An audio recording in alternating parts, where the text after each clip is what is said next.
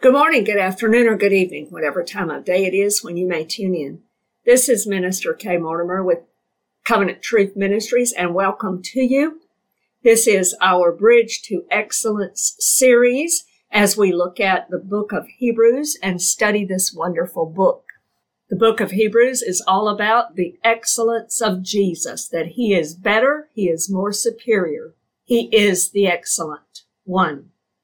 And so we've seen in several episodes before, we've looked at he's the better high priest, he's the better atonement. Today I want to discuss how he is the better sacrifice. And we want to pick up from where we left off in the last lesson. And so today I'd like to read for us and consider these verses from Hebrews chapter 9, verse 16 through Hebrews chapter 10, verse 18. And I'd like for us to consider this today. Lord willing, we can get through all of those verses. Beginning in Hebrews chapter 9, verse 16, it says this, "For where there is a testament, there must also of necessity be the death of the testator. For a testament is in force after men are dead, since it has no power at all while the testator lives. Therefore, not even the first covenant was dedicated without blood. For when Moses had spoken every precept to all the people according to the law, he took the blood of calves and goats, with water, scarlet wool, and hyssop, and sprinkled both the book itself and all the people, saying, 'This is the blood of the covenant which God has commanded you.' Then likewise he sprinkled with blood both the tabernacle and all the vessels of the ministry. And according to the law, almost all things are purified with blood. And without shedding of blood, there is no remission. Therefore it was necessary that the copies of the things in the heavens should be purified with these, but the heavenly things themselves with better sacrifices than these. For Christ has not entered the holy places made with hands, which are copies of the true, but into heaven itself, now to appear in the presence of God for us, not that he should offer himself often, as the high priest enters the most holy place every year with the blood of another. He then would have had to suffer often since the foundation of the world. But now, once at the end of the ages, he has appeared to put away sin by the sacrifice of himself. And as it is appointed for men to die once, but after this the judgment, so Christ was offered once to bear the sins of many. To those who eagerly wait for him, he will appear a second time, apart from sin, for salvation." Chapter 10, verse 1. "For the law, having a shadow of good things to come, and not the very image of the things, can never, with these same sacrifices which they offer continually year by year, make those who approach perfect. For then would they not have ceased to be offered? For the worshippers, once purified, would have had no more consciousness of sins. But in those sacrifices, there is a reminder of sins every year. For it is not possible that the blood of bulls and goats could take away sins. Therefore, when he came into the world, he said, 'Sacrifice and offering you did not desire, but a body you have prepared for me. In burnt offerings and sacrifices for sin you had no pleasure. Then I said, Behold, I have come. In the volume of the book it is written of me, to do your will, O God.' Previously saying, sacrifice and offerings, burnt offerings, and offerings for sin you did not desire, nor had pleasure in them, which are offered according to the law, then he said, Behold, I have come to do your will, O God. He takes away the first, that he may establish the second.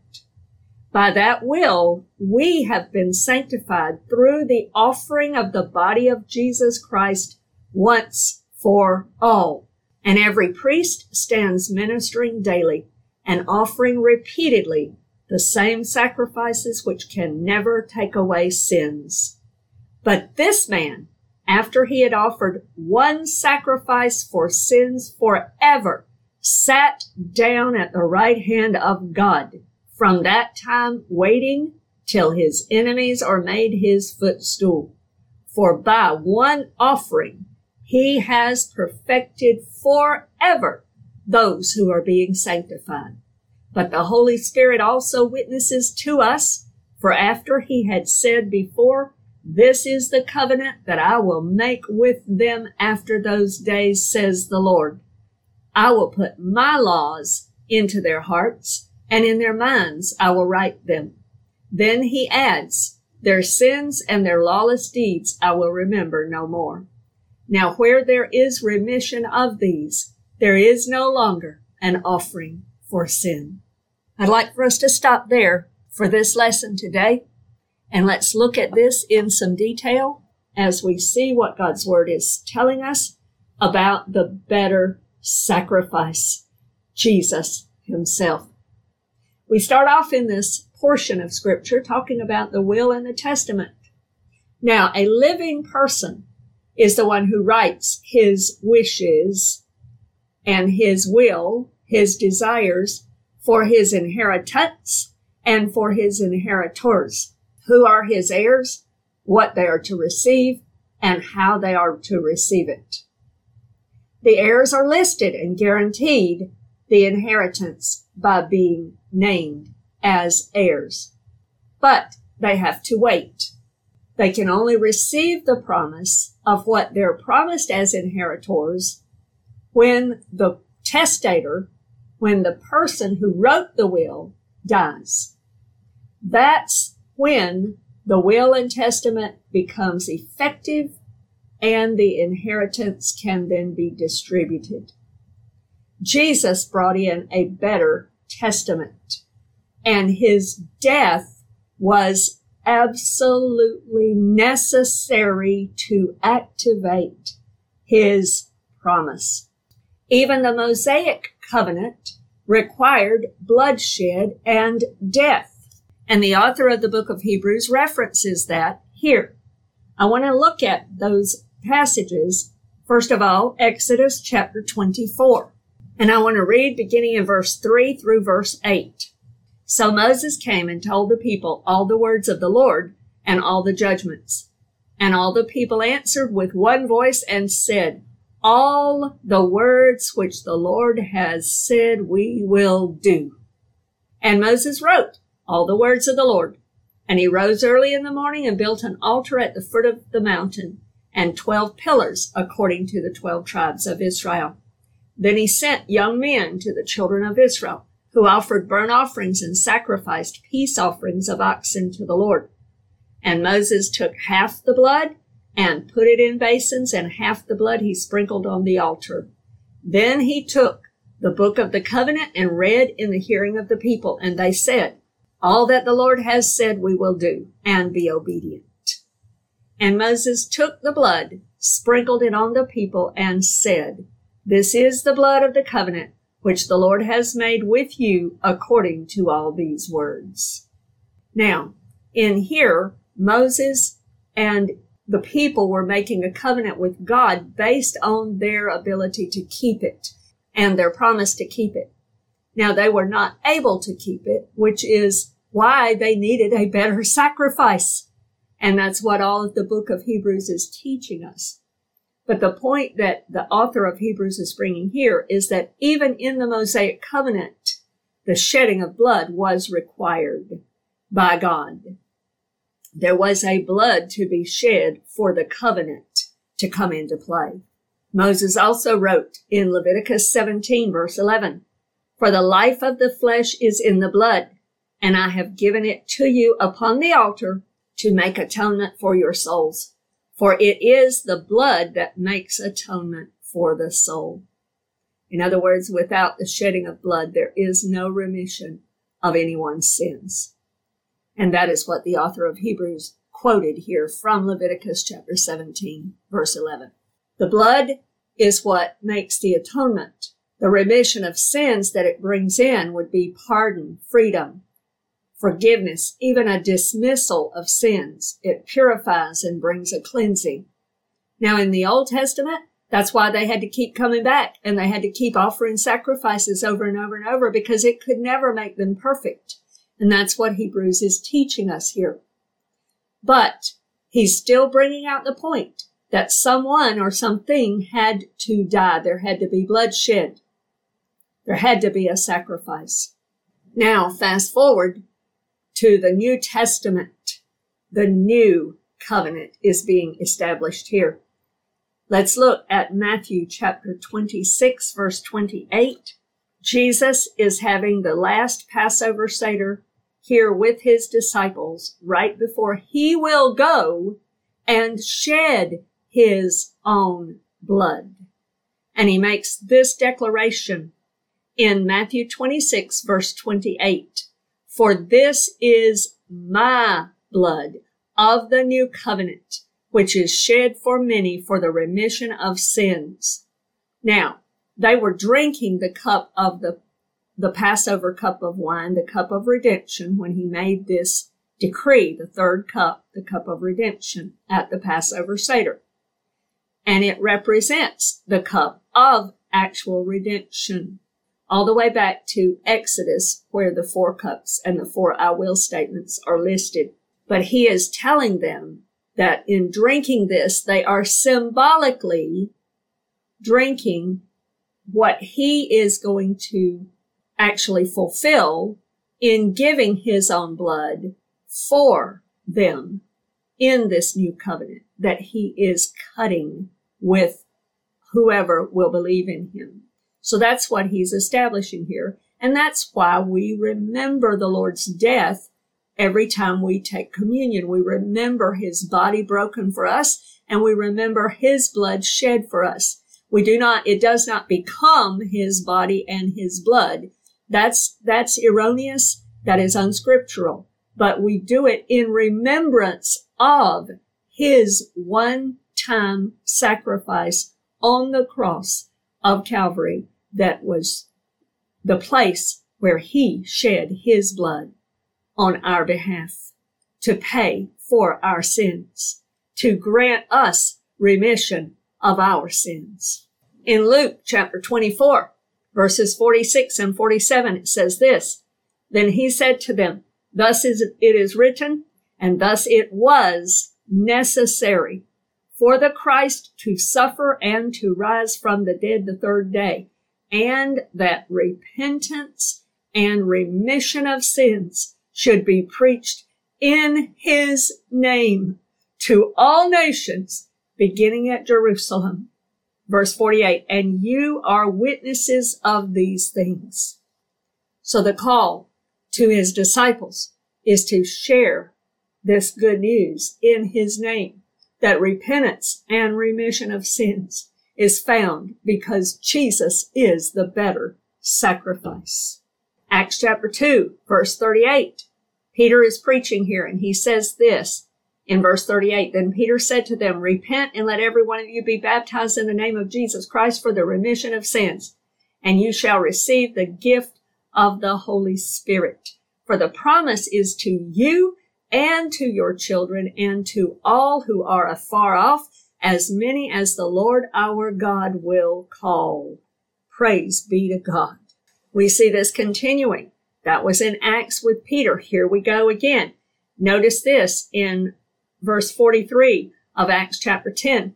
To him all the prophets witness that through his name, whoever believes in him will receive remission of sins. Because his blood is better. His sacrifice is better. And it completes it all. In Hebrews chapter 10, verse 18 that we just read, it says, Now where there is remission of these, there's no longer an offering for sin. So when Jesus came and was the better sacrifice, he brought real remission of all of our sins, real forgiveness, dismissal from the sins and from the guilt of it.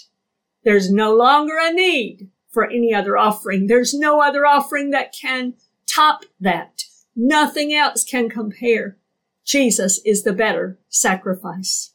He has the better blood This blood that was necessary for purification. The earthly tabernacle and temple were copies of the temple in heaven. And even they needed this blood. They needed the blood of animals to cleanse them. But that will not work in the heavenly one. Not the blood of animals. In the heavenly one, it had to be divine blood. Pure, purified blood. The blood that's of the highest quality. Completely pure with no defilement and no sin. The better sacrifice was necessary.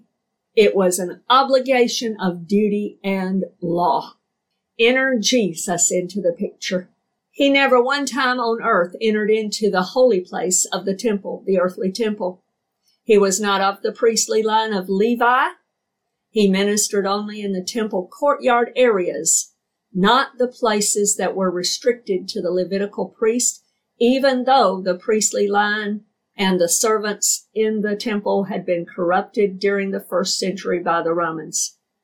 But by the time of Hebrews writing, by the time the author of Hebrews is writing this book, Jesus has entered the heavenly holy place, most holy place, heaven itself, the most holy place where the presence of God is. He has appeared to God in heaven.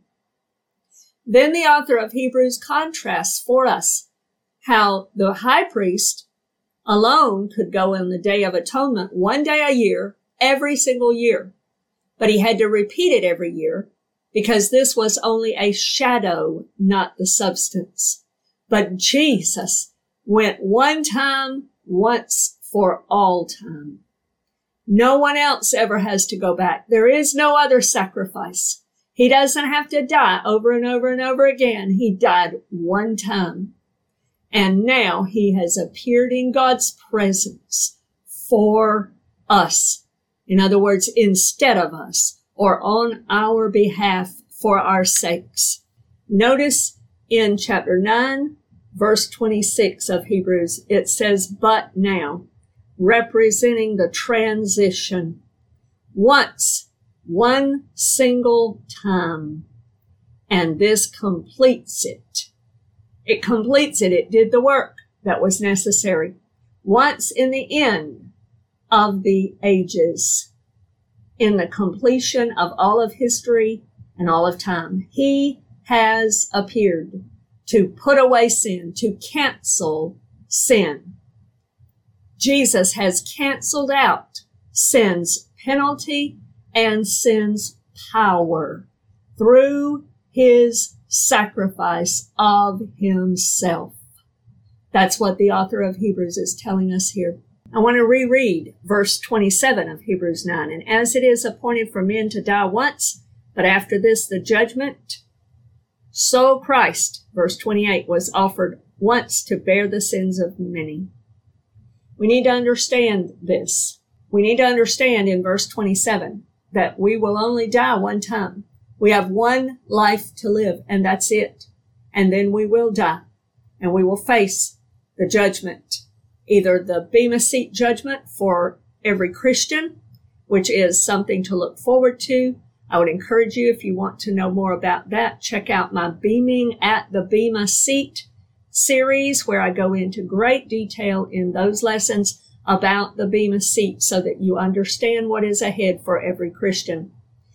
Or if you are not a Christian, when you draw your last breath, if you have refused Jesus Christ and never believed in him for your salvation, put your faith and your trust in him, and you do not know him, then your judgment will be the great white throne judgment, and your end will be into the lake of fire eventually. Every person will physically die one time and then must face judgment. This is in the context. But here, in the same context, there is a blessed truth of a great exchange. Because verse 28 tells us that so, or in other words, in the same manner, and under these circumstances, Jesus Christ came sacrificing himself one single time. He was offered. He was bringing or bearing forth to the one who is to judge him. He is bringing and bearing forth, taking up, putting upon the altar, lifting upon himself our punishment. He bore the sins of many. I want us to look at a few scripture passages on this, because he is the Messiah who came and who obediently and willingly laid down his life. Notice this in Psalm 118. This is a messianic psalm, and the Jews recognize this, which is why you had them crying out one of the verses from this psalm when Jesus rode into Jerusalem in what we call his triumphal entry. Psalm 118, verse 26 and 27 says this, "Blessed is he who comes in the name of the Lord. We have blessed you from the house of the Lord. God is the Lord, and he has given us light. Bind the sacrifice with cords to the horns of the altar." This is a messianic psalm, and Jesus knew that. And so willingly and obediently, he says, even in his own heart, he willingly says, bind the sacrifice with cords to the horns of the altar. Jesus, after the Garden of Gethsemane, was ready then to lay himself on the altar called the cross and to shed his blood for our sins on our behalf in our stead. In Isaiah chapter 53, that's one passage that is all about the suffering and death and burial and resurrection of Jesus Christ. It is all about the gospel, and I would encourage you to read the whole psalm. I'm going to read Isaiah 53 verses 4 through 8. "Surely he has borne our griefs and carried our sorrows. Yet we esteemed him stricken, smitten by God, and afflicted. But he was wounded for our transgressions. He was bruised for our iniquities. The chastisement for our peace was upon him, and by his stripes we are healed. All we like sheep have gone astray. We have turned everyone to his own way, and the Lord has laid on him the iniquity of us all.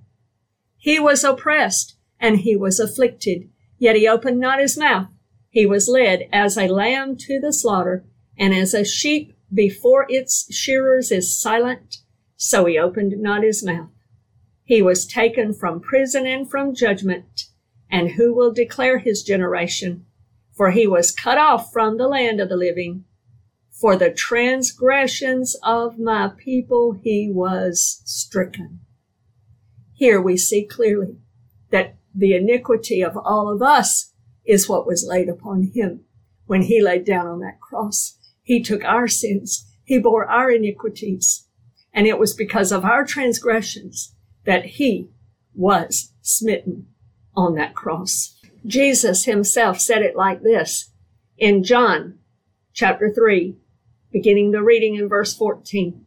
"And as Moses lifted up the serpent in the wilderness, even so must the Son of Man be lifted up, that whoever believes in him should not perish, but have eternal life. For God so loved the world that he gave his only begotten Son, that whoever believes in him should not perish, but have everlasting life. For God did not send his Son into the world to condemn the world, but that the world through him might be saved." The choice is yours, but Jesus has paid the debt for all of our sins. If we will believe in him, if we will call upon him, if we will truly cry out to him, repent of our sins and believe in him and in his finished work on the cross, we will be saved. We will have everlasting life and not perish, according to the promise of God in his word, because Jesus is the better sacrifice. We also find out in this book, in Hebrews in our study, that he's coming back a second time. But this time, he's not coming back because of sin. He's not coming back to die on any more crosses. He died one time for all.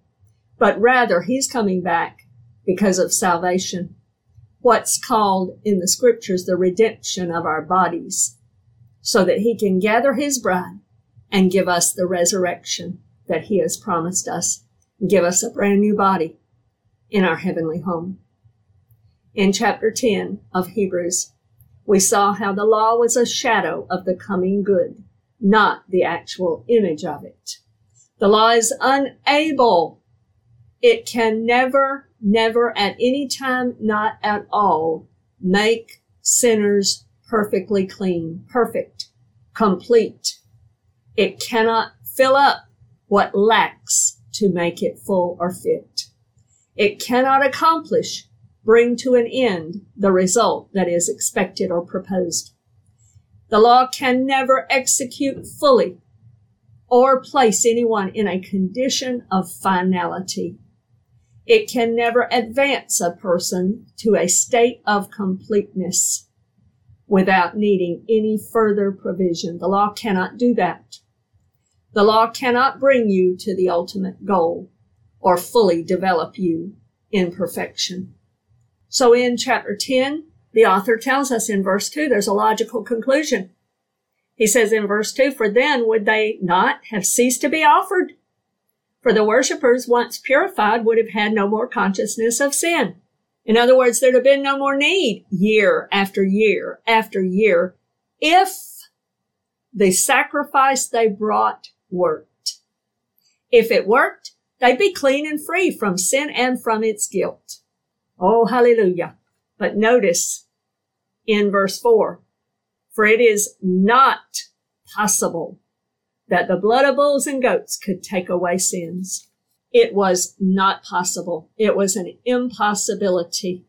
Animals' blood could never, not even one single time, take away, remove, or cut away the sins of people. Cannot do it, period. So here we go again. Jesus comes on the scene into the world, and he declares even himself here that his purpose is to do God's will. Jesus makes clear to us that God never desired ultimately the sacrifices of animals year after year after year. He didn't take pleasure in that. Those were only a shadow of the better things to come. Those were the continual reminder to them of their sins and of their need for the salvation that God was going to provide, the Savior that was coming. Jesus came and God prepared a body for him, a human physical body. Only God becoming man could reconcile man. There was nothing else that could do the job. Only God becoming man to die for the sins of mankind could have the eternal, sinless, and divine blood that would then be acceptable in heaven to pay for the sins of all the world and to grant remission of sins. That's the only thing that could do the job. It was absolutely necessary. In this particular section in Hebrews 10, he's quoting Psalm chapter 40, verse 6 through 8. I'd like to go there for a moment and read that from the Psalm. And it says this, sacrifice and offering you did not desire. My ears you have opened. Burnt offering and sin offering you did not require.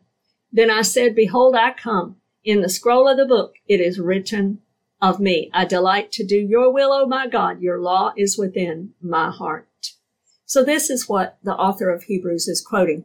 And I want to just point out, when you look back in the Psalm, it's worded a little bit different in regard to the body versus these ears being opened. And I believe that there may be a understanding of that, in that the ears being opened is that Jesus then was given the ability, understood God's will, coming with open and clear revelation. Even at his birth, he knew he had come to die for the world. Some have said he was born in the shadow of a tree. That may be true. Some have put it that way. But he came with open ears to do the will of God. And Hebrews tells us here that he takes away the first, the animal sacrifices that are not as good. They cannot really do the job. They cannot accomplish what needs to be accomplished. He takes away the first. He does away with it in order to establish the second, to make it stand, to fix it permanently, because the second is Jesus' blood of the new covenant that is shed for the remission of sins of many. Now, in this fixed position of God's will through the offering of the second, the better sacrifice, one time, this body of Jesus now, and through his offering, we are now sanctified, set apart for the Lord as holy to him. Set apart as holy, separate unto him. Then the author of Hebrews clarifies it even further by contrasting the priests and their daily service that they had to do day by day, offering the same sacrifices over and over, even though they were unable to permanently do the job. And he contrasts that with Jesus, the ultimate sacrifice, the better sacrifice, his one sacrifice offered by he himself, one time for sins forever. And notice also in this passage that the priests were working day by day. There was never a rest because the job was never done. The ultimate was never accomplished. But notice this, the contrast between the priest and their day by day working versus Jesus, who came and offered himself one time and now has sat down in the position of rest and completion because the job's been done. Nothing else is required. And now he is sitting at the right hand of God, waiting on his day of victory that is assured to come, where he will have victory over his enemies. With this one sacrifice, this better sacrifice of Jesus himself, he has perfected forever those who are sanctified by his blood. He has completed it. He has accomplished it. He has done what the law could never do. The Holy Spirit brings the witness to that at salvation because of the prophetic word from Jeremiah chapter 31, and that this word is now fulfilled in Jesus Christ, the bringer of the new covenant. The Holy Spirit witnesses that at salvation we are new creations and we are partakers and inheritors of this new covenant, this New Testament that is written inside of us by the author, the Holy Spirit of God. And as being part of this new covenant, one of the blessings for us is that God never brings back our sins. He never brings to mind our sins. They are gone. They're gone in the sea of forgetfulness, according to the Lord. Sometimes we try to bring them back.